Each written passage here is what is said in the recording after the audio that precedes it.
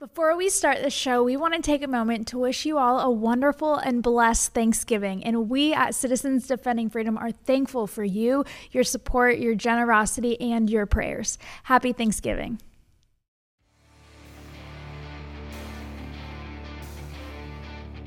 Welcome back to the Citizens Defending Freedom show.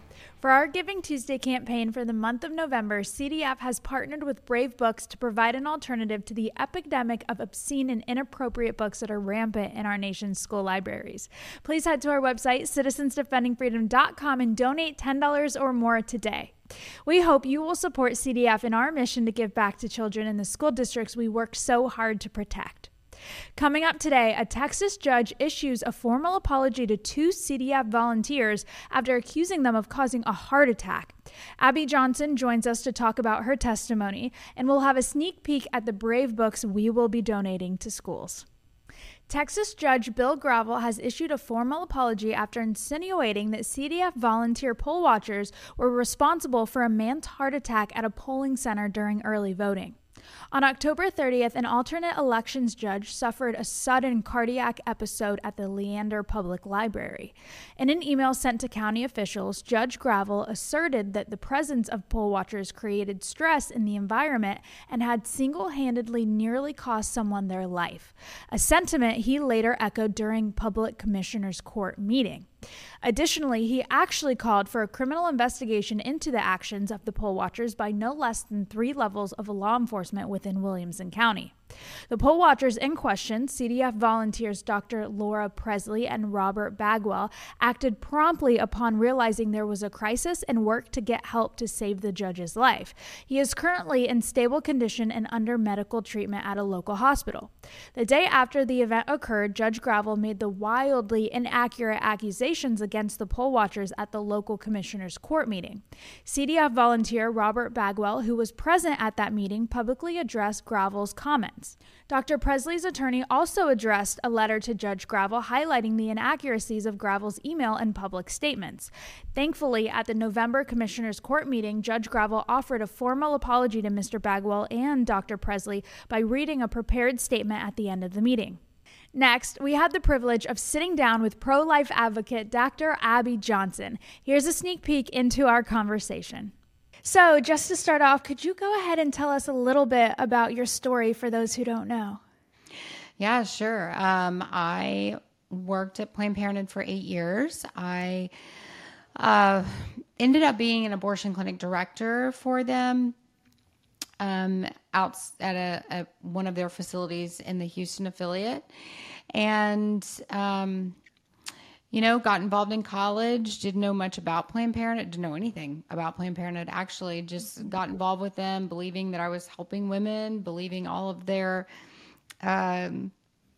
talking points at the time, that they wanted to, keep abortion safe, legal, and rare, and they wanted to prevent abortion, all the things that we heard back then. We don't really hear that now. Mm-hmm. Now they're very forward-facing about their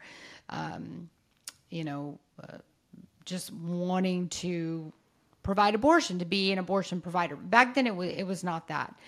Mm-hmm. And so, got involved. I was young, naive, college kid, believing all of this, feminist jargon. And was there for a while. And there were a few things that last year that had really started to bother me. We had an abortion quota at the facilities, a certain number of abortions that we had to sell to women. But that last year I was there, I'd been told that we were going to double the abortion quota that had been set for us. And that was weird to me because I thought, wait a minute, I thought we wanted to reduce abortions, and now you're telling me we're going to double the quota. And there were just a lot of things. We were building this really huge facility in Houston, and 78,000 square foot abortion facility. We were going to be aborting babies through the 6th month of pregnancy. So we're talking about, viable babies, babies that can potentially live outside of the womb with medical intervention. And that had kind of been like that had been a line in the sand for me. You shouldn't take the lives of babies that can live on their own. And, I was going to be at a facility that was doing that. So there were a lot of things, but ultimately I ended up leaving after witnessing a live ultrasound guided abortion and seeing a 13-week-old baby struggle and fight for his life against the abortion instruments. And I'd never seen anything like that before. I was not someone who was typically in the abortion room, and ultrasounds are not usually used during the actual abortion procedure. So to my knowledge, that was the first time anything like that had ever been done in our facility. And I was shocked. I mean, I had never seen anything like that before. Never really even considered, it sounds dumb, but I'd never really even considered what was happening to this child in the womb, that this baby could be feeling what was happening, or that this baby could be fighting for his life, or that, we had that same human fight or flight response, right? That when our lives are in danger, that we would respond in the same way. We would try to, save our lives, save our own lives. And so anyway, I saw that and I just thought, oh my gosh, like there's humanity in the womb, there's life in the womb. And I knew that if those two things were true, and clearly they were, I had just seen that was true, then I was on the wrong side of this debate. So I ended up leaving, and I've been just speaking out about the evils, the horrors of abortion ever since.